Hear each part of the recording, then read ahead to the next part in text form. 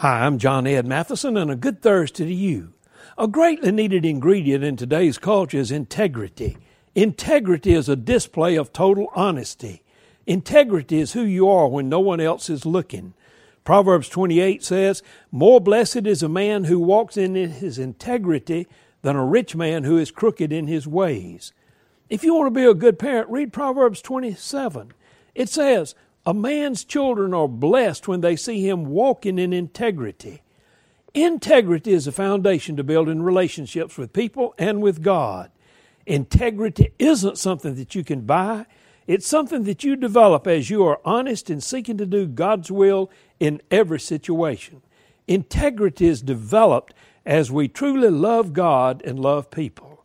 How much integrity we have could be the most important measuring stick of our success.